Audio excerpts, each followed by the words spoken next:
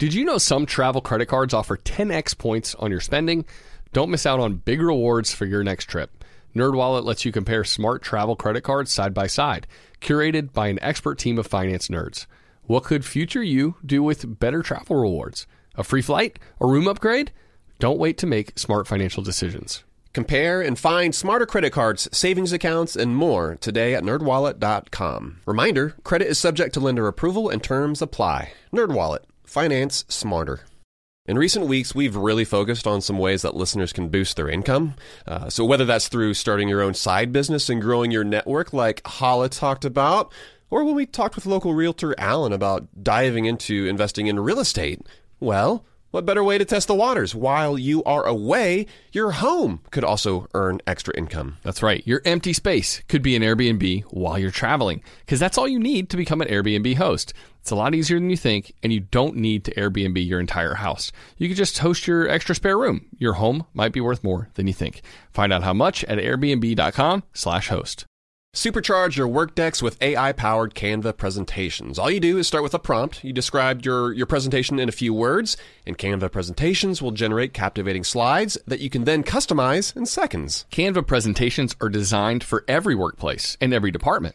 Whether you work in sales, marketing, HR, ops, and more, Canva presentations can generate any deck you want for work. Sales decks, marketing presentations, onboarding plans, you name it. Any department can save time on any presentation with AI. Generate slides in seconds with Canva presentations at canva.com. Designed for work. From BBC Radio 4, Britain's biggest paranormal podcast is going on a road trip. I thought in that moment, oh my God, we've summoned something from this board. This is Uncanny USA. He says, somebody's in the house, and I screamed. Listen to Uncanny USA wherever you get your BBC podcasts, if you dare.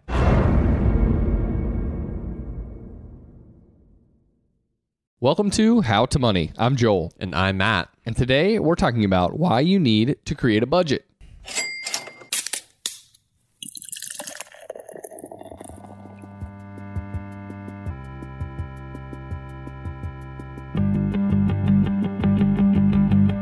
So Joel, today we're going to talk about budgets. We're going to talk about how you and I have slightly different approaches to budgeting. Slightly different or very different? I'm not sure. We'll find out. I think we do have pretty different takes on budgets, and so I think it's going to be really interesting getting into it, and hopefully a lot of takeaway for people who are frightened of budgets or really want to do a budget. I think this podcast is going to kind of help people sort through those issues. Yeah, I feel like that's one of the good things we've got going for us.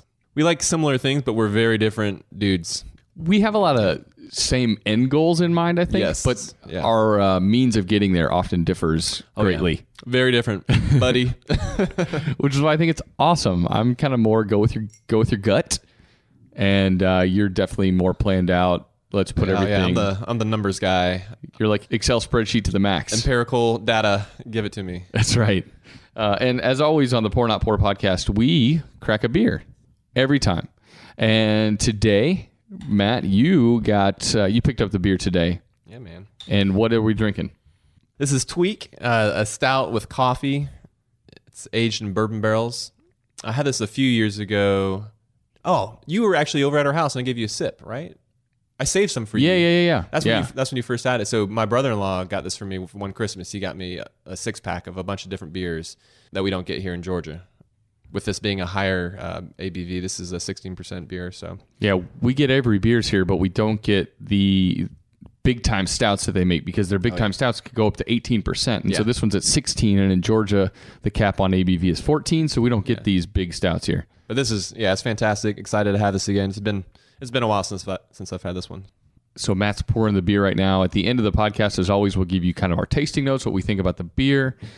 And this is, if I remember correctly, one of my favorite stouts of all time. I'm pretty pumped to be having it again. We'll give you our tasting notes in just a little bit. I did make it out to the Avery Brewing Company I guess about a year and a half ago. It was absolutely beautiful. The beers were fantastic. Know where they are. They're in Colorado. Outside of Boulder? Obviously in Colorado. Just outside of Boulder, I think. And oh my goodness, Their facility's amazing. They make some amazing sours.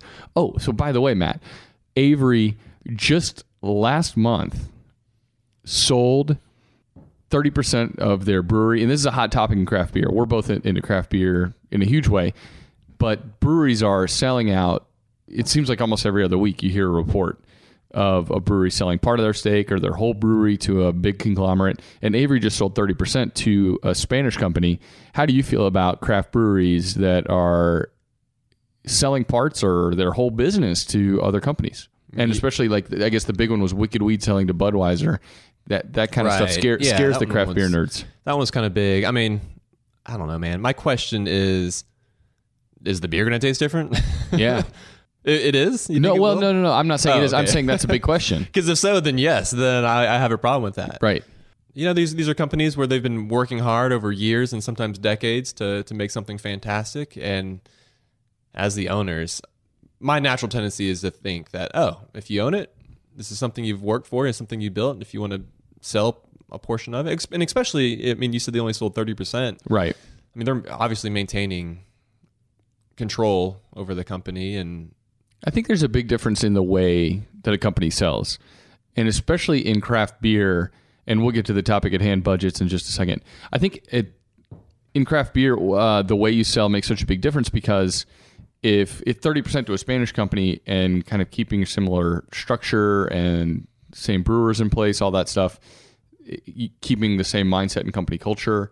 For instance, like I think when Heineken bought Lagunitas, they kind of wanted everyone to kind of remain in place and, status quo to continue for Lagunitas. Yeah, it's just more of a change of management, change in capital. Right. Yeah, it's under a new name. But with something like Wicked Weed sells 100% to Budweiser, that people start to wonder, okay, well, you kind of sold to the people that they want to stamp out craft beer, right. And so, yeah, I've seen those articles. Yeah, so I think it's that kind of thing. And I don't think we know what the overall effect's going to be, but it's just interesting that a lot more of those things are happening in the craft beer world. And if you're super into craft beer, you do care if your brewery sells a stake. If your local brewery right down the street from you sells a 30% stake or 100% sells out to another company, it could affect the quality. And that would absolutely be a bummer, right? Yeah. But fortunately for us, I guess and just how it affects the industry as a whole, I guess, as well. It's hard for me sometimes to think beyond the immediate,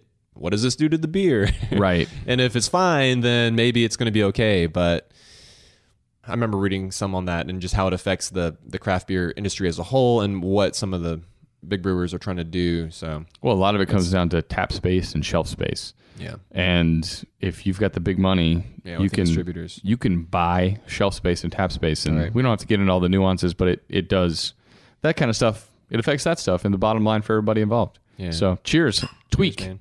Let's drink. Oh, it smells so good. All right, we'll get to tasting notes later on, but suffice it to say at this point, yeah, that's real good. This is fantastic. That warms you up like you're drinking bourbon too. It's just perfectly balanced. Right. Yeah, we'll talk more about this later. Yeah. All right, Matt, moving on to the topic at hand today, budgets. And for a lot of people, that's a really scary word. So let's kind of define it and talk about why maybe it's not as frightening as it initially sounds. Yeah, man. Absolutely. So to me, a budget is just us deciding like where we're going to spend the money before you actually spend it, right? It's not some sort of list of rules that you have to follow or abide by or you swear to. It's just having a plan. That's the easiest way to describe it. It's saying that this is how much income I'm going to have for the month. It's listing out your expenses. It's deciding where you're going to spend that money and then just sticking to it. It's just, literally it's just a plan. You get to decide that plan, right? It's not like somebody else is going to say, oh no, you must do it this way. Well, certainly there's tactics and ways and approaches to creating a budget. But when it comes to the actual amounts within the budget and in your different categories, you're going to put your dollars on the things that you value. And that's what makes it yours as well. So what would you say to someone that thinks that a budget is limiting? No, a budget is not limiting per se. You're not sort of keeping yourself from doing things unless that's what you want to do. You're deciding now what you're going to do down the road in the weeks to come in that month. And so if you know at the beginning of the month that like, I'm going to want to do these other things because I can't I'm not going to behave and I'm going to spend my money as soon as I get it. Well, it's good at the beginning of the month to sit down and think ahead a little bit. Really, all it is just thinking ahead and making a plan. Yeah, I think most people think that a budget is about depriving yourself. So you spend as little money as possible and you allocate it to the right places. But really, when it comes down to it, you're living a water and gruel lifestyle to try to skimp by, because that's what it takes. That's what budgeting is. It's that sort of a process. It's a slog. Right, yeah. And I think that's probably where people get bogged down initially. I don't want to do a budget because it means it's going to restrict me in all these ways. Yeah, I want to be able to go out and eat. Right. Yeah, folks are like, well, I still want to go and get my nails done, or whatever arguments there are against it. That's what keeps people, I think a lot of times, right, that's what keeps people Totally. from doing it. And the trick is, I guess, that you have to prioritize those things. And some of those things you will have to cut back if you want to meet other goals that you have. So you have to make decisions sometimes now in the short term that will impact your long-term budget. And so it might take cutting back on certain things that you deem not as important in the immediate in order to achieve that long-term success. If you want to take a trip next year to Europe, you can start budgeting for that. Start now. saving now, absolutely. As opposed to the typical finance it sort of model is don't plan ahead. You do it when you want, and then you end up paying for it after the fact. But what are you also paying for after the fact if you've financed it? You're paying for financing. You're paying interest. Yeah, you're paying interest on it as opposed to saving ahead of time. So it's almost like a reverse payment program. Yeah. Instead of paying a bank or a lender after the fact, you're just saving up and paying yourself ahead of time. I think one of the most difficult aspects of budgeting for me sometimes is I forget to make it personal. And I think that when it comes down to it, I'm better at budgeting when I truly make it personal to what I need. And sometimes I guess we all do this. We begin to think, well, this is what everyone else is doing, or this is what my budget should look like. But really, you have to make it personal. And if you want to drop $4,000 a year on travel, you can do that. Oh, yeah. But you just need to budget for it. Yeah, just put it on there every month that you're going to set aside however many, 4,000 divided out by 12 months. And now you know that like every month we need to set aside this much money towards that one trip at the end of the year or for the 2 trips that we have. If it's a priority for you, man, make it happen. It's just about making those decisions before they happen. That way you have time to prepare for it. So do you always budget? So like specific to before you and Emily got married, did you budget back when you were single? No, I didn't budget, and I'll tell you why. And Emily and I have had a difficult time at times trying to figure out budgeting in our marriage because I do have a kind of this like mental roadblock aversion to budgeting. And part of it is, and I wrote an article actually a few years back on my personal blog about why I didn't budget. And I think it's okay for some people at different times in life to not have to budget, but not for most people, only for a few. And the reason I think it worked for me is because I was so frugal. I was so into not spending money for quite a long period of time, and I liked seeing my balance grow every month. I just didn't really buy needless things. And lifestyle creep wasn't really a factor for me at that point in time. Yeah, you were living so cheap that making a budget for you maybe wasn't the wisest use of your time because it's fine. You were spending nothing on everything. Right. Anyway. And I think at that point in time, I was probably like working more hours and so less time to spend. Right. And I was just really kind of focused on building something. I see the need for a budget in our lives more now than I have in quite some time. Yeah. And so this next year, it's going to be a really big focus for us to actually kind of adopt a budget again and try to, because we have a goal in mind. Because actually, and here's the goal, we bought a rental property recently, and we did take out a small portion of our home equity loan in order to put the 25% down to get this rental property. And so we want to pay that off get that out so in 6 to 8 months. Yeah, we want to pay that off quickly. And gotta have a plan if you want to do that though, right? Exactly. Yeah. And so we were like, we're not terribly uncomfortable with it being there, but we'd rather get rid of it. And the only way for us to do that well, I think, is to budget for the first 6 to 8 months, get back into it, pay it off quickly. And then, you know what? I think that we're just in a phase where we're going to be budgeting for a while. But then maybe at some point we'll be in another phase of life where we don't feel the strong need to budget and sit down every week or month and do that. But we are in a phase in life where we're getting back into that, and we're really excited to get back into it. Yeah. I think the biggest thing with that is, especially if you have a partner, especially if you have a wife, and this is where it came down for me and Emily, where budgeting actually really began to help us get on the same page about money, was that I was so frugal, and she would feel bad if she spent money, even though like I didn't want her to feel bad. I didn't want her not to be free to make that decision to buy something, but because of my mindset and her knowing my mindset about money, she felt uncomfortable making that spend, buying that item of clothing or going out to eat. It was always kind of, oh, well, should we go to the restaurant that's where we're only going to spend like $40, or is it okay if we go to the restaurant where we're going to drop $75 tonight? And because it wasn't down on paper and it wasn't something that we discussed, it was this thing that we just didn't talk about, and it was this unsaid like difficulty in our marriage. And so that's where budgeting for us really comes out. If it was just me, I could get by without a budget. Right. But because it involves my wife and feelings and how we process things together, it's really, really helpful for us to be on the same page. Yeah. For us, it was Kate didn't want to do it at all. Like she saw it sort of like we talked about initially, where it was this thing where we're going to be enslaved to the numbers and whatever the charts or whatever the numbers say, that's what we have to do. So after talking with her about it and learning what it really is, she saw basically the freedom in that. And so she saw that, okay, at the beginning of the month, we're both going to talk about this and we're going to decide together what we're going to spend on whatever it's going to be, say, going out to eat. Well, then once you've decided what that number is, like we have to, this is how we approached it, was that we had to spend that money because we've decided that's what we're going to do. And so there was no guilt at all associated with, say, going out to eat. It was a matter of, we decided that this is what we're going to do, so let's do it. Let's have fun. And once that sort of clicked definitely for Kate, then we were able to, totally get on the same page. She saw it as a tool that sort of got rid of that guilt. Yeah. Yeah. Do you let things roll over from month to month in your budget? Let's say you and Kate each have like a personal expense account, and you each have a certain amount allotted into it where Matt can buy whatever he wants that month that's $50 or under. But let's say you're saving up for something that's $300. Do you roll that over? How does that work in your budget? Yeah, so we do roll it over. So we don't have a monthly we don't have a monthly amount where we're basically forcing ourselves to spend that, and if you don't, then it's just sort of gone.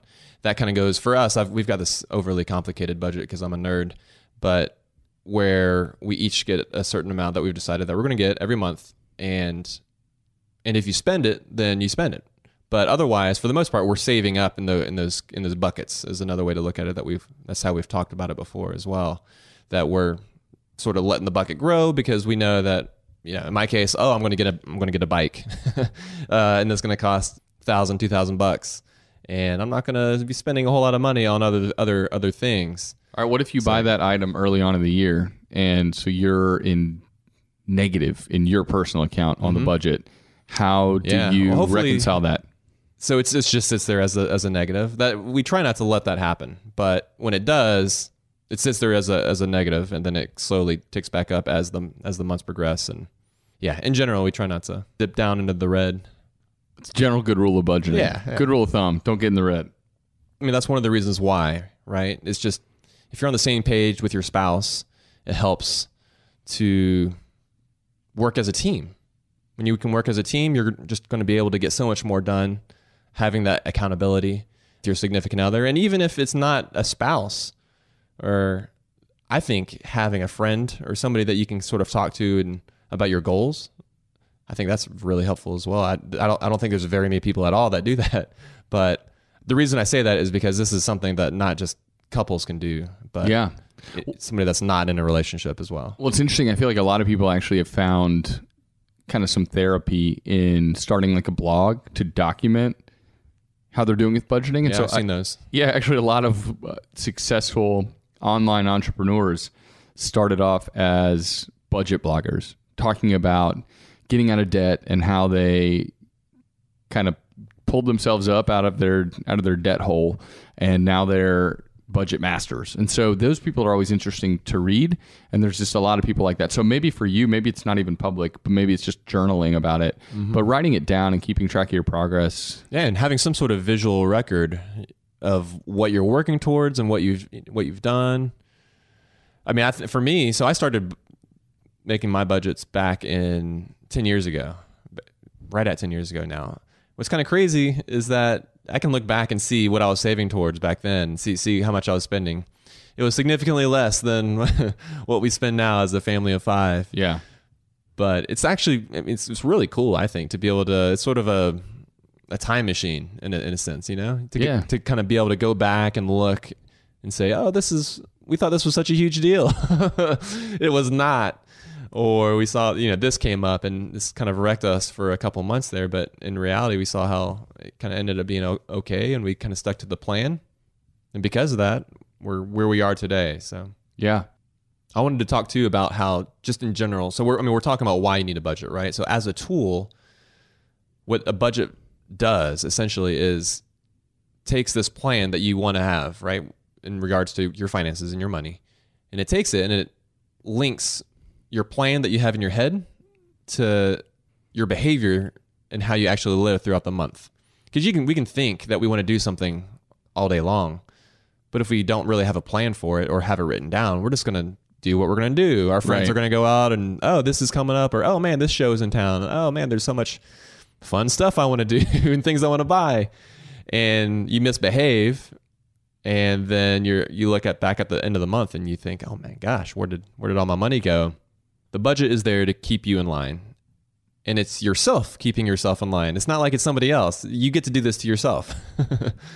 It's like your past self telling your future self how you're going to behave and sticking to it. So Joel, are you are you naturally a spender or a saver? I mean, and I ask this because earlier this morning we were having a conversation and you were taking some Enneagram or something, and you're talking about how, oh man, maybe I'm not actually a sort of a minimalist saver, kind of frugal type. Right. Do you think you're naturally a spender or a saver? So I think deep down at my core, I'm probably a little bit of a spender. Mm. But I think some of the circumstances that happened in my life and in childhood have driven me to be frugal, to be a saver, to desire security in that way. I don't think I'm naturally this minimalist, frugal guy, but that is part of me, and it's ingrained in me at this point because it's something that I've learned over years and years and years. Yeah, it's kind of living that way. Yeah, it's kind of shaped you to kind of be who you are today. Yeah, yeah. But I gotta imagine that you are to the core. It's tough because there's things that come along and I think, oh, I need this, or oh, I really want this for me. I want this for our family. These are now priorities. And a lot of times those things involve a lot of money. And so therefore we're spending money, but kind of left to my own devices. And if it was just me, if I was just a single dude, I would be a sad single dude living by myself, not spending any money, without a life, and nobody would want to be my friend. Dude, I'm serious.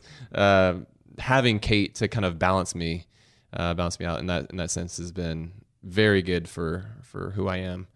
But I do, so because of that, yes, at my core, I do think I'm a saver. I'm a organized saver, and the budget helps me get there. When it comes to financial advice, you got to trust the source. That's why you listen to this podcast. And if you're looking to upgrade your wallet, you need to turn to NerdWallet. Their expert team of nerds dives into the details to help you find smarter financial products. If you're paying for vacations with whatever card is in your wallet, you could be missing out on miles you didn't even know you were leaving on the table. You can get a new card with more miles and more upgrades. What could future you do with more travel rewards? A hotel upgrade, lounge access. Wherever you go next, make it happen with a smarter travel credit card. Don't wait to make smart financial decisions. Compare and find smarter credit cards, savings accounts, and more today at nerdwallet.com. As with all cards, credit is subject to lender approval and terms apply. NerdWallet. Finance smarter. Kachava is the all-in-one superfood shake made up of high-quality plant-based nutrients. It's got greens, superfruits, plant proteins, antioxidants, adaptogens, probiotics, and in other words, everything your body craves to feel your best. This is where Kachava really earns their 52,000 plus 5-star reviews. It tastes amazing. It's creamy and smooth with just water, and it comes in 5 delicious flavors. You can choose from chocolate, vanilla, chai, matcha, and coconut acai. Kachava is offering How to Money listeners 10% off for a limited time. I've been using Kachava in breakfast smoothies in the morning recently. It's just so nice to pack in a bunch of nutrients early in the AM in a way that's satisfying and energizing. So if you want to optimize your breakfast, your workout shake, be sure to check out Kachava. Just go to kachava.com/howtomoney. That's spelled Kachava and get 10% off your first order. That's Kachava.com/howtomoney. I'm guessing that a lot of listeners are starting to solidify their summer travel plans. We always like to get the families together, Matt, for a week at the beach every single summer. We've already got that trip to St. Simon's on the calendar. Pumped for that. But sometimes those vacations get expensive. So what better way to offset some of those costs than to have your home earning some money while you're away? That's right. Why let it sit empty when it could be earning extra income? It's the financially smart thing to do. So think it through. Maybe you've got some extra space in your home, or maybe you have an entire house to host, or maybe you're just going on vacation and your home is sitting empty. In every case, you can Airbnb it. You already have the space, so it won't be a huge adjustment. I mean, the way I see it, if you're not using your space, you have two options. You can let it just sit there empty, or you do some optimizing and make some money off it. Really, if you think about it, you already have an Airbnb. You just need to start using it. Your home might be worth more than you think. Find out how much at airbnb.com/host. Let's say you've been listening to the podcast and now you're finally ready to start implementing some of the financial morsels that we're dishing up. Maybe you are trying to save up some more money for a down payment on a house, or maybe there's a big vacation that you have been dying to take. Well, the money app Monarch. They make it so easy to help you to reach your financial goals. That's why the Wall Street Journal, they named it the best app for growing your savings. Monarch is the top-rated all-in-one personal finance app. It gives you a comprehensive view of all your accounts, investments, transactions, and more. Create custom budgets, track progress toward financial goals, collaborate with your partner even. And now get an extended 30-day free trial when you go to monarchmoney.com/howtomoney. And you won't get spammed either. Monarch features ad-free privacy you can trust. They will never sell your data to third parties or show you ads. That's right, man. And after trying out Monarch for myself, I understand why it's the top-rated personal finance app. It just makes sense. It works. And right now, listeners of this show will get an extended 30-day free trial when you go to monarchmoney.com/howtomoney. That's monarchmoney.com/howtomoney for your extended 30-day free trial. Go to monarchmoney.com/howtomoney for an extended 30-day free trial. All right, well, let me give you my quick breakdown, my approach to budgeting, how, when I do it, how I've done it, how Emily and I have done it together. Yeah, because you're more of a free spirit when it comes to numbers, and you mentioned going with your gut. Yep. You think that's how you approach it? Yeah, pretty much. So I'll say when we are, and Emily, just like Kate is for you, Emily's a great balance for me, and she really helps me stick to a budget, look at the numbers, think through, especially if we're on a mission, on a goal, and then how to kind of feel free inside of that. And so the way we approach it, there's a bunch of different apps, as we've said, a bunch of different websites, a bunch of different formulas that people use. I use Mint. The Mint app, mint.com. I mean, I think that's the most widely used budgeting tool. We tried it for a while there to see if it would work for us. Yeah, I think for us, we use Mint specifically as a way to just track all of our expenses. So we use credit cards and checks for pretty much everything, and like almost no checks anymore. It's pretty much all credit cards, right? Yeah, man, get those points, get that cash back. Yeah, exactly. And so, but that can be a problem for people who, because a credit card doesn't register the same mentally when you make a transaction as actually taking cash out of your pocket and handing it to somebody. Right. So that's, again, if you're going to be using plastic, the budgeting really can kick in. If you're not super frugal, it's really important because you could find yourself spending a lot more freely using plastic as opposed to cash. I totally believe that. As far as like the emotional impact.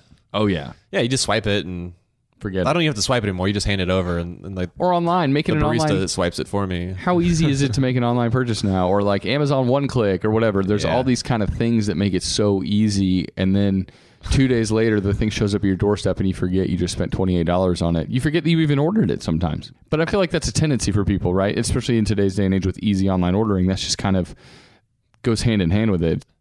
All right, so I use Mint, and we basically filter all of our credit cards in there. And So use it all sort of of our as a accounts. tracking Exactly. mechanism. And so in an instant, I can get a snapshot of kind of where we're at for the month, up or down. It's got the cash balance versus the credit card, how much we owe on the credit cards right then. Obviously, we don't carry a credit card balance, but it just gives me a snapshot of kind of where things are at. And then on top of that, we can, at the end of every month, go through all those transactions. Mint doesn't do a great job of categorizing it. Yeah, I was going to say that was one of the things I remember being annoyed with, having Yeah. to manually say, no, this actually needs to go here now, where like the Yes. very next time there's a purchase there, it needs to go to this other category. It kind of bounces back and forth. Yep. And so that can be a tough one. Okay. That's why we kind of actually go manually through all the transactions Right. and then enter it into Google Sheets. And we kind of sit down and then we're like, okay, well, what'd you buy here for this amount? Because we don't always tell each other before we buy something that's $10 or $20. Yeah. So then we can kind of say, okay, you're at $80 for this month and we're at this much for groceries. And so we try to sit down once or twice a month, go through it. So we're on the same page and kind of see where we're at. And that's the easiest, simplest way we found. There's all these other, I've heard so many people rave about, you need a budget. It's also called YNAB for short. So there's a lot of people that rave about that budgeting app and website. We've just found that Mint for us, it's simple. We've already kind of got everything flowing into there. And then we just use Google Sheets to kind of track and see where we're at for the month and then overall and how we're progressing that year on our budgets. Okay, so then on the Google Sheet, is that where you set how much you're wanting to spend in different categories? So say with Yeah. groceries, so at the beginning of the month you already had that set. Yep. Okay. So we know, we're going to drop $475 a month on groceries, and we're going to do $150 on entertainment, which includes our date nights, Right. every month. Or this is how much our mortgage is, obviously, the set things like that. And so that's kind of how we use it. And then all right, at the end of the month, we've got $50 left for going out, or we've got $5, and so we stay in and make dinner. Gotcha. All right. So what about you? What's your approach? So, okay. So we take the more nerdy, all 100% numbers approach. So basically, since the beginning, when I first created my first budget, I've always created a zero-sum budget. So meaning that at the beginning of the month, I set my projected income, list out all my expenses, and literally at the end of the month, it should be zero. So your income minus your expenses equals zero. And within those expenses includes goals, right? So it's like saving for that vacation or that trip. In addition to investment savings and retirement and things like that, I've got those within my, I call it an expense, but it's just a way for me to say that my goal is this month to say, to put aside $800 towards my Roth IRA. So those numbers are also included in the expenses. So my goal is that at the end of the month, there's not a single penny. I mean, literally, there's not a single penny that is unaccounted for because I've essentially spent it already at the beginning of the month with the goals that Kate and I have set in mind. And then we move numbers around month to month if we're like, well, this is going to be a month where we're going to focus on this maybe a little bit more, or say, oh, actually we're going to need to ramp up our savings towards vacation because we didn't take into account the beach was going to be more expensive or something like that. I don't know. That's the general approach for me. And the tools I use then for that, Excel. I mean, just a basic Excel, multiple, I got 2 or 3 spreadsheets. And do you just pour over all your statements in order to pull that all into Excel? About once a week, if I'm diligent and on top of it, once a week, I just export stuff and just plug it into our spreadsheets, and then I do manually move them. How long is that process? When I do it once a week, maybe like 30 minutes. Okay. It takes me about 30 minutes to look over those numbers, plug those into the proper categories, and then Kate, I mean, we don't even have meetings anymore. I send Kate a text. I'll say, budget update, dash, and then I say grocery, $132 under. entertainment, $150 under, gas, $40 under, things like that.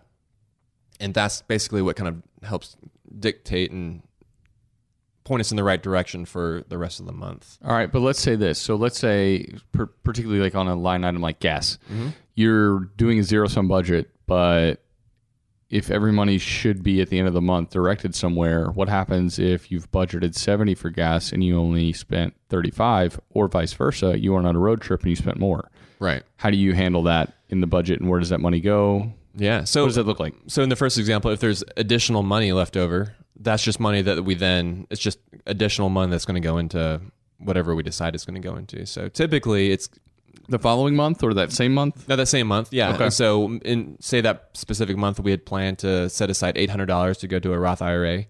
Then if we're $40 under in gas, well, instead of 800, it's 840 that month. And so we just kind of make some changes on the fly. Mm-hmm.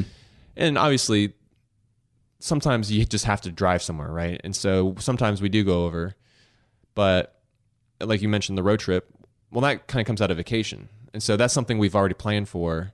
We know that, okay, this is going to include all of our expenses for that trip. And so that's how we, reconcile it in that case. All right. So here's another interesting question. And there's probably a lot of people listening that are in the same position as Matt is. I am a regular 40-hour-a-week employee somewhere with a paycheck that I can count on that looks pretty much the exact same every 2 weeks. Mm-hmm. But you, sir, have vastly different incomes from month to month. So how do you budget when you make $10,000 in one month and $2,000 in the next? Yeah. So that's when margin comes into play. So sort of like you mentioned, you're asking about the sort of personal categories with like, oh, okay, so do you roll over? Like if you don't spend all of your MAP money for the month. And so my answer to that was yes. Same thing kind of goes. So we have, basically we kind of roll it into what we call our emergency fund, but we have a more loose sort of liberal emergency fund. And what that acts as is our margin. So in the months where we do have that additional income, right? So say like the $10,000 month, that additional money, we know that that's a fat month. It's not like we're like, oh man, this is our life now. Let's get used to spending it all. We know that we have to set aside like a good chunk of that for some of the leaner months. And so when that happens, we basically stockpile our emergency fund a little bit, knowing that there's going to be some leaner months ahead. And that way, when those months do inevitably come along, we're able to kind of dip into that and it all balances out. It would be nice to have a consistent income because it would absolutely make budgeting easier. But for us, I've been doing this for so long now, with 10 years. Honestly, I don't even really think about it.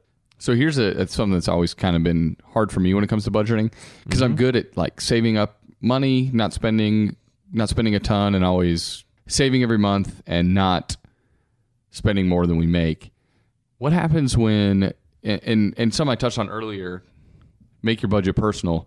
For me, we try to allocate money to the things that we love, and there's a few things that we have set aside. Like, for instance, I have 3 things that I'm okay spending more money on than probably most people do. And those 3 things are craft beer. Obviously, we're drinking a good one now. Folk art. I love folk art. And so I buy a piece every year, sometimes 2. Emily and I just share a love for folk art. And travel. We travel usually 1 domestic and 1 international every year. Mm-hmm. We try to allocate money for those things. But if there's a deal on something, I have this kind of thorn in my side that I almost have to pull the trigger. And so let's say there's a great deal on a trip somewhere where tickets to Barcelona, Spain are normally $1,100 and there's a round trip ticket for $450. Right. I just have a built up savings. Can I pull the trigger on it? That's the thing. I guess it's like a different way of like brain compartmentalization. Yeah. And my brain isn't saying I budgeted it out over 12 months. It's saying I put all the excess in the savings account and I'm spending out of there. Right. That's kind of the way my brain thinks about it. Yeah. So yes, we try to take advantage of the deal. I'm with you. We're not so rigid that when we see a fantastic deal or an opportunity come along that we're like, nope. We're still working towards that, So again, like you mentioned, well, what if there's a big purchase? And I mentioned how when I got a recent bike that I purchased, it took me into the red, but that's still like something I'm still slowly kind of building, rebuilding and getting back up to zero, and then beyond that trying to start saving again to be able to get something else I want. So when we see a deal on a flight, even though we necessarily may not have all of that money saved up for that vacation, it's not in the vacation fund specifically. It's not in that category, exactly. Again, we have enough margin in our emergency fund that we've stockpiled because we know that we do that in the fatter months. We're able to kind of dip into that. So it's not like we're overdrafting our account or anything. We're sort of overdrafting that little category. Yeah. And that category is sort of hurting there for a couple months until we're able to kind of rebuild it. But we're never overdrafting. It's not like our account balance is ever zero, or we're honestly even close to that, because we like to maintain a cushion. Yeah. No, I think that's a great way to put it. Never go into credit card debt for lifestyle. Oh, no way. Never over debit your account for lifestyle. If this is a decision and you have the savings built up to make that choice and pounce on the deal, I think it's okay in moderation, with the knowledge that you immediately want to start building that back up. Right. When you get back from your trip or whatever it is, if it's the bike that you bought or the trip you went on, immediately you start working towards building that cushion back up. But if you have that cushion, I think you need to be able to give yourself a little bit of freedom. I think probably a really important caveat for people to hear in that is, if you're going to do that, make sure it is for one of those personal categories for which you put major importance. I think, for instance, let's say, we just recently got done with the Christmas shopping season, Black Friday, Cyber Monday, blah, blah, blah, blah, blah, blah, blah, blah. And people bought a bunch of shit they didn't need because it was a deal. Mm-hmm. That is where you get yourself into trouble. You just bought an Amazon Kindle and a Fire Stick and a blah, blah, blah, blah, blah, blah. All these things that you had not budgeted for, didn't think you needed until the deal popped up. And if you're super into electronics and that's one of your that's one of your calling cards, hey, that's what I'm super into, that's personal for me, that's a line item in my budget, it's okay to make that purchase within reason. Even if you go over, for us, it's travel, right? That's what we're talking about, our bikes. But if that's your thing, that's okay. You need to want to replenish it quickly, but don't do it for something that's not one of those main categories, those main things that drives you. Oh yeah, because that's what leads to the hangover and to the ruination of your budget. I feel like if you're pouncing on deals from all these other categories that you don't really care about in the end. And what you're describing too, basically, is how we approach money in general. Like, we're not so by the numbers that we're just trying to be rich. Like, that's not our goal, is to amass tons of money. One of our goals is to sort of live a moderate life where we're spending money, some money now. We're trying to save, obviously, for the long term, so that we have money down the road to either become financially independent on, or to retire, or buy a yacht.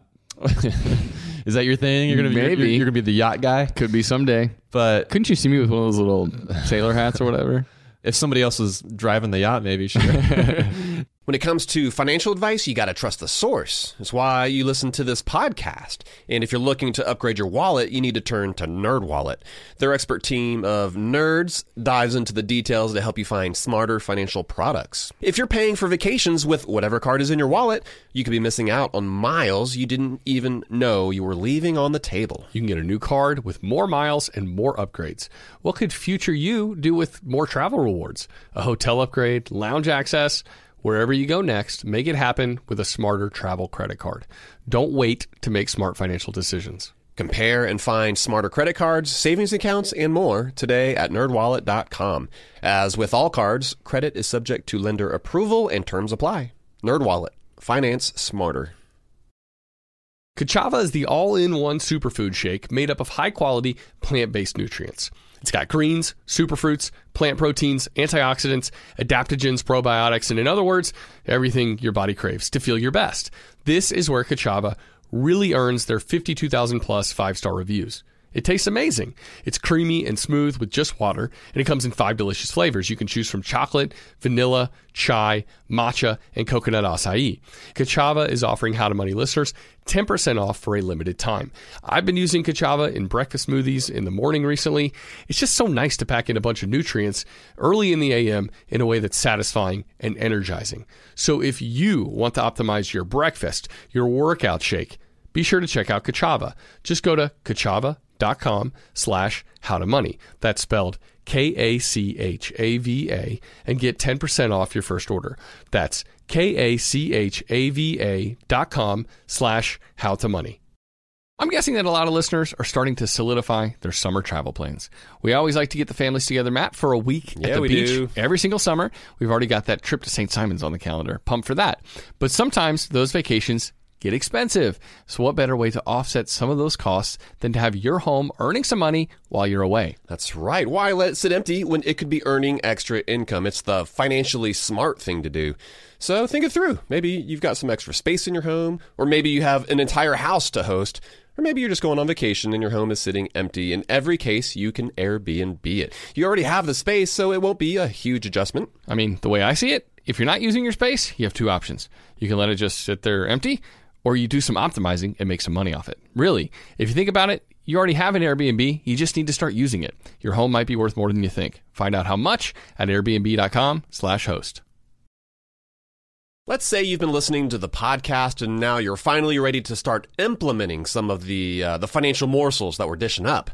Maybe you are trying to save up some more money for a down payment on a house, or maybe there's a big vacation that you have been dying to take. Well, the money app Monarch. They make it so easy to help you to reach your financial goals. That's why the Wall Street Journal, they named it the best app for growing your savings. Monarch is the top-rated all-in-one personal finance app. It gives you a comprehensive view of all your accounts, investments, transactions, and more.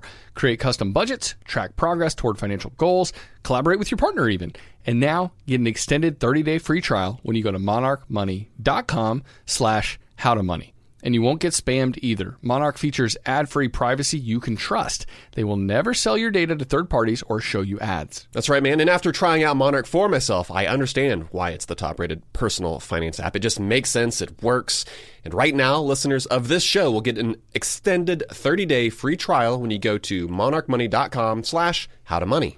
That's monarchmoney.com/howtomoney for your extended 30-day free trial. Go to monarchmoney.com/howtomoney for an extended 30-day free trial. We're trying to find ways to focus on the things that matter to us now and to also plan ahead so that we're not broke down the road.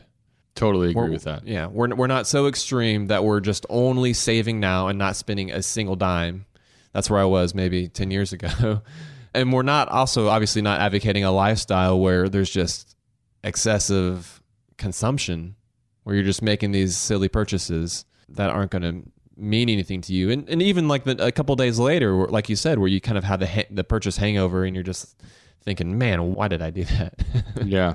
And I think if you find yourself continually going over like that, making purchases that then you later regret, there's a couple things that you can do to kind of change your mindset. You can change some of your habits, some of the ways that you shop online, some of the ways that you shop in stores.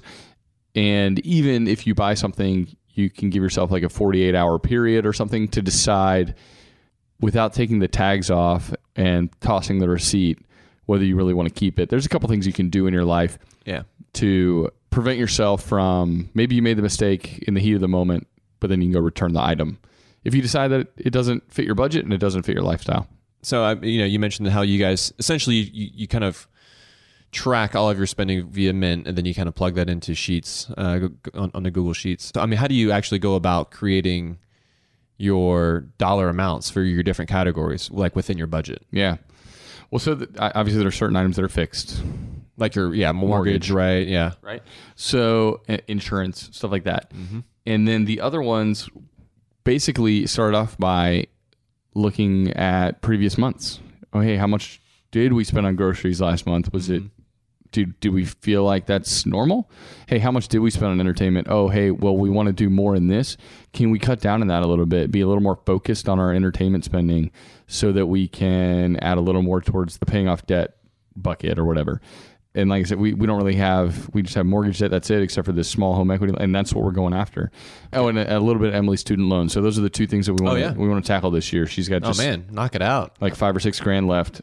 Oh, it's nothing, right? Yeah, no, it's not very much. Get after it. Super low interest rate, so it's not like we're terribly concerned, but we're kind of like, let's do this. 2018 is going to be the year of just like kicking all this out. A bunch of that. Yeah, it's going to feel so good. Yeah, so it's usually based on previous months and on then, okay, can we pinch a little more there so we can breathe a little more here? Priorities shift a little bit, or I recently shopped our insurance, so that dropped a little bit, so we can decide to put a little bit more in this bucket if we want, or save a little more. Yeah. So it's kind of that combo of history versus where we desire money to go in the future. Your goals kind of moving forward. Yeah. And I think I think that's true as well for anybody that doesn't have a budget. And so you're saying based on previous months, if you've never even done a budget ever, I think that's exactly how you need to start as well. I mean, maybe that's what you're saying, right? But yeah, that's how we initially came up with the numbers. Exactly. Yeah. So instead of you can think through that oh, this is what I want to spend, or this is what I think I'll spend this month on groceries or entertainment, things like that. Like some of the more variable expenses, right? The things that are kind of more dependent on your behavior. It's so much more effective to look at what you've actually done, because you can think all day long that this is what I would like it to say. Yeah. But what's more effective and just honestly easier is just to look at what you've done. Let's look at your past, let's look at your patterns, and then you can kind of base your numbers around that. And obviously, hopefully from your first one there, once you have your income and then you've got your previous month's expenses, hopefully you're not spending more than you're actually making, because then there's going to be some serious changes that need to happen. But step one, just do it. Make it happen. There's never going to be a perfect month, because every month is going to be different. There's always going to be something that comes up that you're going to think, oh, but this isn't something that I'm going to have to deal with all the time. Well, there's always going to be something. So just start moving forward, put the numbers down, start tracking those expenses, and checking in with it as well. For us, it doesn't do us very, very much good if we wait till the very end of the month before we look at where we've done. It's more of a sort of, oh, how did we do this month? As opposed to, how are we doing? How can we modify our behavior to make sure that we're sticking to our goals and staying on track to what we want to do? Yeah, so there's two things I want to say to that. One, I think it's probably, like you said, it's really important to do a check-in. Maybe, every week would be ideal, but most people... honestly, we don't... I feel like we kind of do it every 10 days. Yeah. Let's say you do it every 2 weeks, right? Middle of the month, end of the month. That's probably a great way to do it. That way, if you're by yourself or with somebody else, you guys can update each other, or you can just be updated about your individual budget. But being able to look at it twice a month, probably the most helpful way to do it. And it's better than looking at it 0 times a month, that's for sure. Right.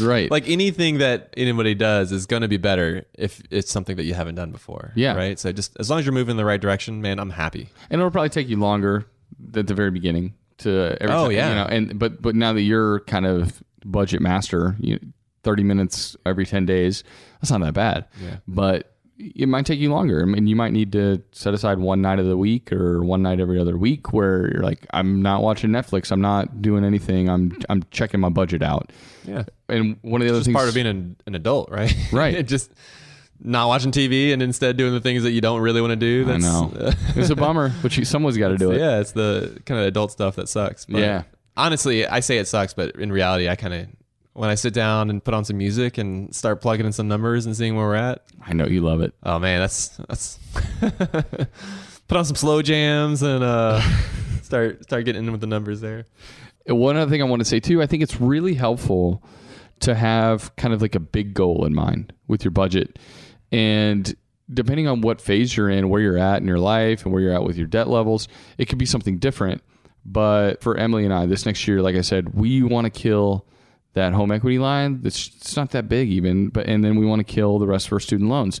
And if we can do those two things in 2018, how good are we going to feel at the end of it? And so wherever you're at, whether it's eliminating student loans or another debt in your life, or whether, you're doing pretty good with debt and you just want to be able to take an awesome vacation to Europe, or you want to save it for that new bike, whatever it is, if you can have a big goal in mind, overarching plan, that can help keep you focused. And no matter where you're at, you can come up with that big goal this year. Hey, I'm going to set this goal for myself for 2018, and that's going to help me stay focused throughout the year.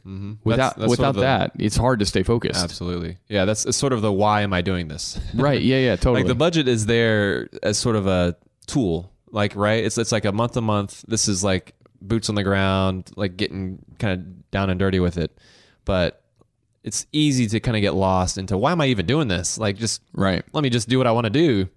But then if you're able to step back and sort of look at it for maybe for a lot of folks, it's the year. Like, what do I want to accomplish this year? And having goals like that, then you can say, oh, well, this is why I'm doing this. Because I know that if I set aside $1,000 every month, well, shoot, I can do a lot with $12,000 by the end of the year. Like, think of the stuff I could either pay off, or think of the, how much more I can put towards retirement, or, investment, or in another rental property, like you mentioned earlier. That's the kind of stuff that, when you get to the end of the year, you're stoked about, because you know that you've set these every month. You've set these goals within your budget to achieve. Yeah, and it might not be the sexiest goal. Somebody's goal might be a freaking trip to the Galapagos Islands and swimming with turtles. Yeah, that's nice. And that's cool. But yours might just be to have an emergency fund because you don't have one yet. Yeah, having some more margin in your life that allows you to take advantage of, say, some of these deals that pop up, or just to not be stressed, to know that you're not living paycheck to paycheck. I think for a ton of people would feel amazing. I know it would feel amazing. I've talked with folks, and I know that having that sort of hanging over them, where they know that if they don't get paid, they don't get their next check, all of a sudden they're upside down on stuff and in a world of hurt. You can't make unrealistic, crazy budgets, and you can't make changes from month to month that are huge. Like, you just need to make these, these slight tweaks and these slight changes to where that if your goal is to say save more, and you kind of want to tighten the belt a little bit on some other categories, well, make sure you make small changes. First of all, once you base your budget on your previous month's expenses, like, that should be pretty dang realistic. And from there, I think you should most definitely be able to make slight, these small changes and tweaks to bring about the changes and goals that you're trying to achieve. There might be some really big changes that you haven't considered. Maybe you think that this line item in your budget, maybe you haven't shopped your insurance in a while. I think there might be some big moves that you can make in that budget that you just haven't considered to help you make the other line items. And again, make it personal. Look back to your goals. What are your goals? If you don't care about driving a fancy car, sell your 2012 vehicle, ride in a 2002 vehicle, and save a bunch of money on insurance and on taxes, and start changing some of those things, some of those bigger picture things that are actually taking a big chunk out of your monthly budget. And that can help you get your budget in line, I think, if you find yourself butting up against it or going over it every month. Because it's not worth the stress of not being able to meet your budget because you own things that are too expensive or aren't worth it to you, that just don't provide the value. Look at some of those things maybe in your life that are a big outgoing item that doesn't meet your value. Maybe you're paying too much in rent because two people living in a 1,800 square foot house. Maybe you can downsize, live in an 800 square foot house, save yourself $600 a month. Your budget becomes a whole lot easier to meet. There's tons of different tactics, right? And ways to get creative about either bringing in more money or cutting your expenses. But if you don't have a budget to know what you're spending on things, you've got no clue to what even to make changes on. And so, to me, that's the biggest value that a budget brings about, is that it's the information. I think that's one of the things as you're sitting down. It should reflect those primary values. And if it doesn't, that's when you start making changes and you start cutting things, you start shopping things around, you start making different buying decisions, and you reprioritize, because you can take that trip next year if you really want to, if that's something you care about, if you budget for it, and you can do it. Yeah, folks say that, like, there's so many things in life where folks are like, oh, I can't afford that. Well, it's like, well, you could afford that if that was something you valued. Right. So, for instance, a trip or travel or saving for the future, saving for retirement. These are things that you could afford to do, but maybe instead you value something else. You value, hanging out with your friends and going out. Like, there's nothing wrong with that, but it's just kind of being honest with yourself and paying attention to what you're actually doing with your money. Right. Yeah, my friend Paula has a podcast called Afford Anything, and she says you can afford anything, but not everything.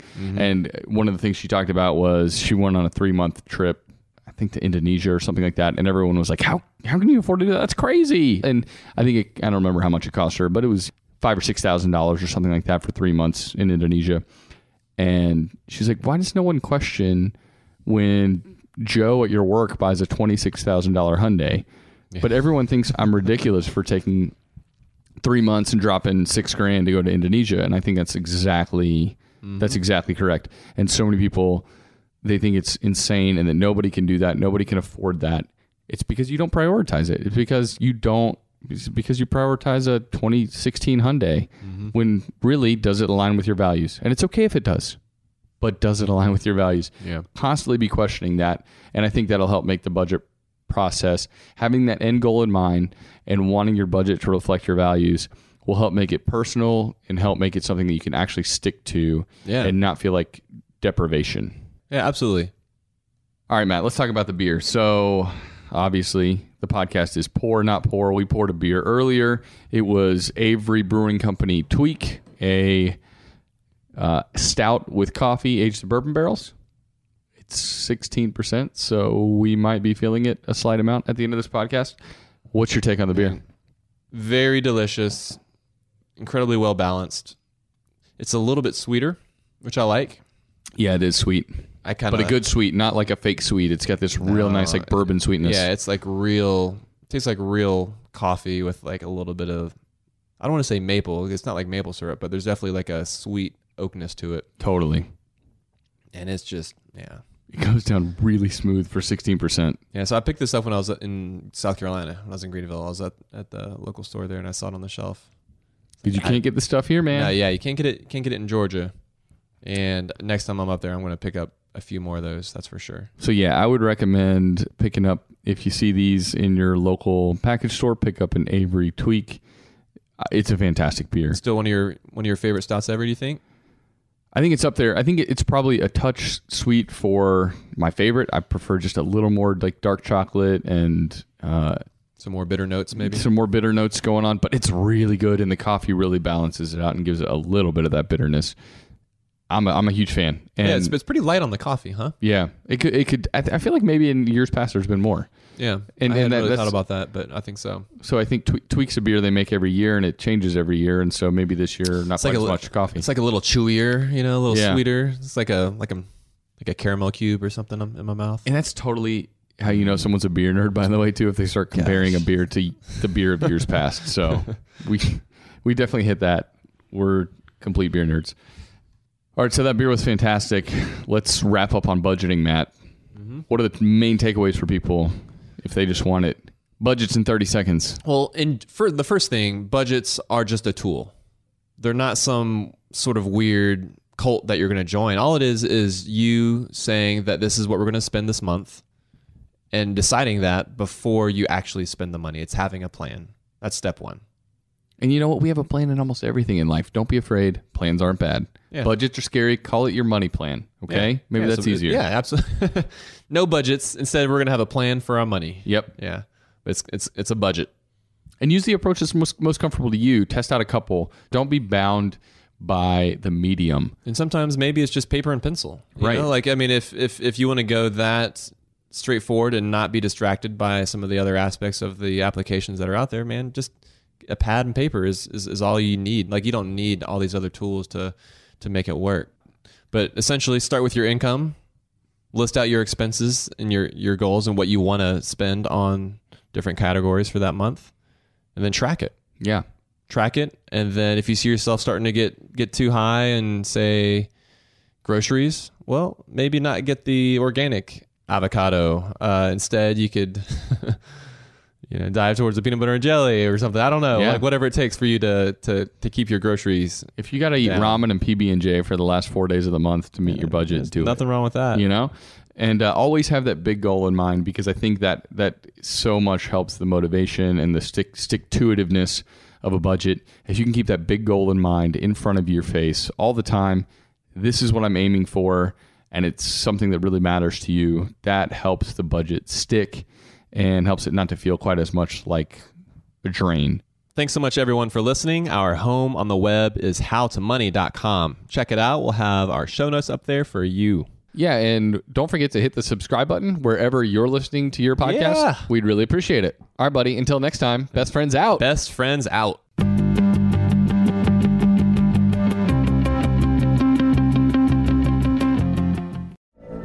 From BBC Radio 4, Britain's biggest paranormal podcast is going on a road trip.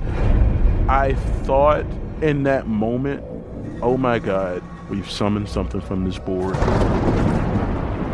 This is Uncanny USA. He says, somebody's in the house, and I screamed. Listen to Uncanny USA wherever you get your BBC podcasts, if you dare.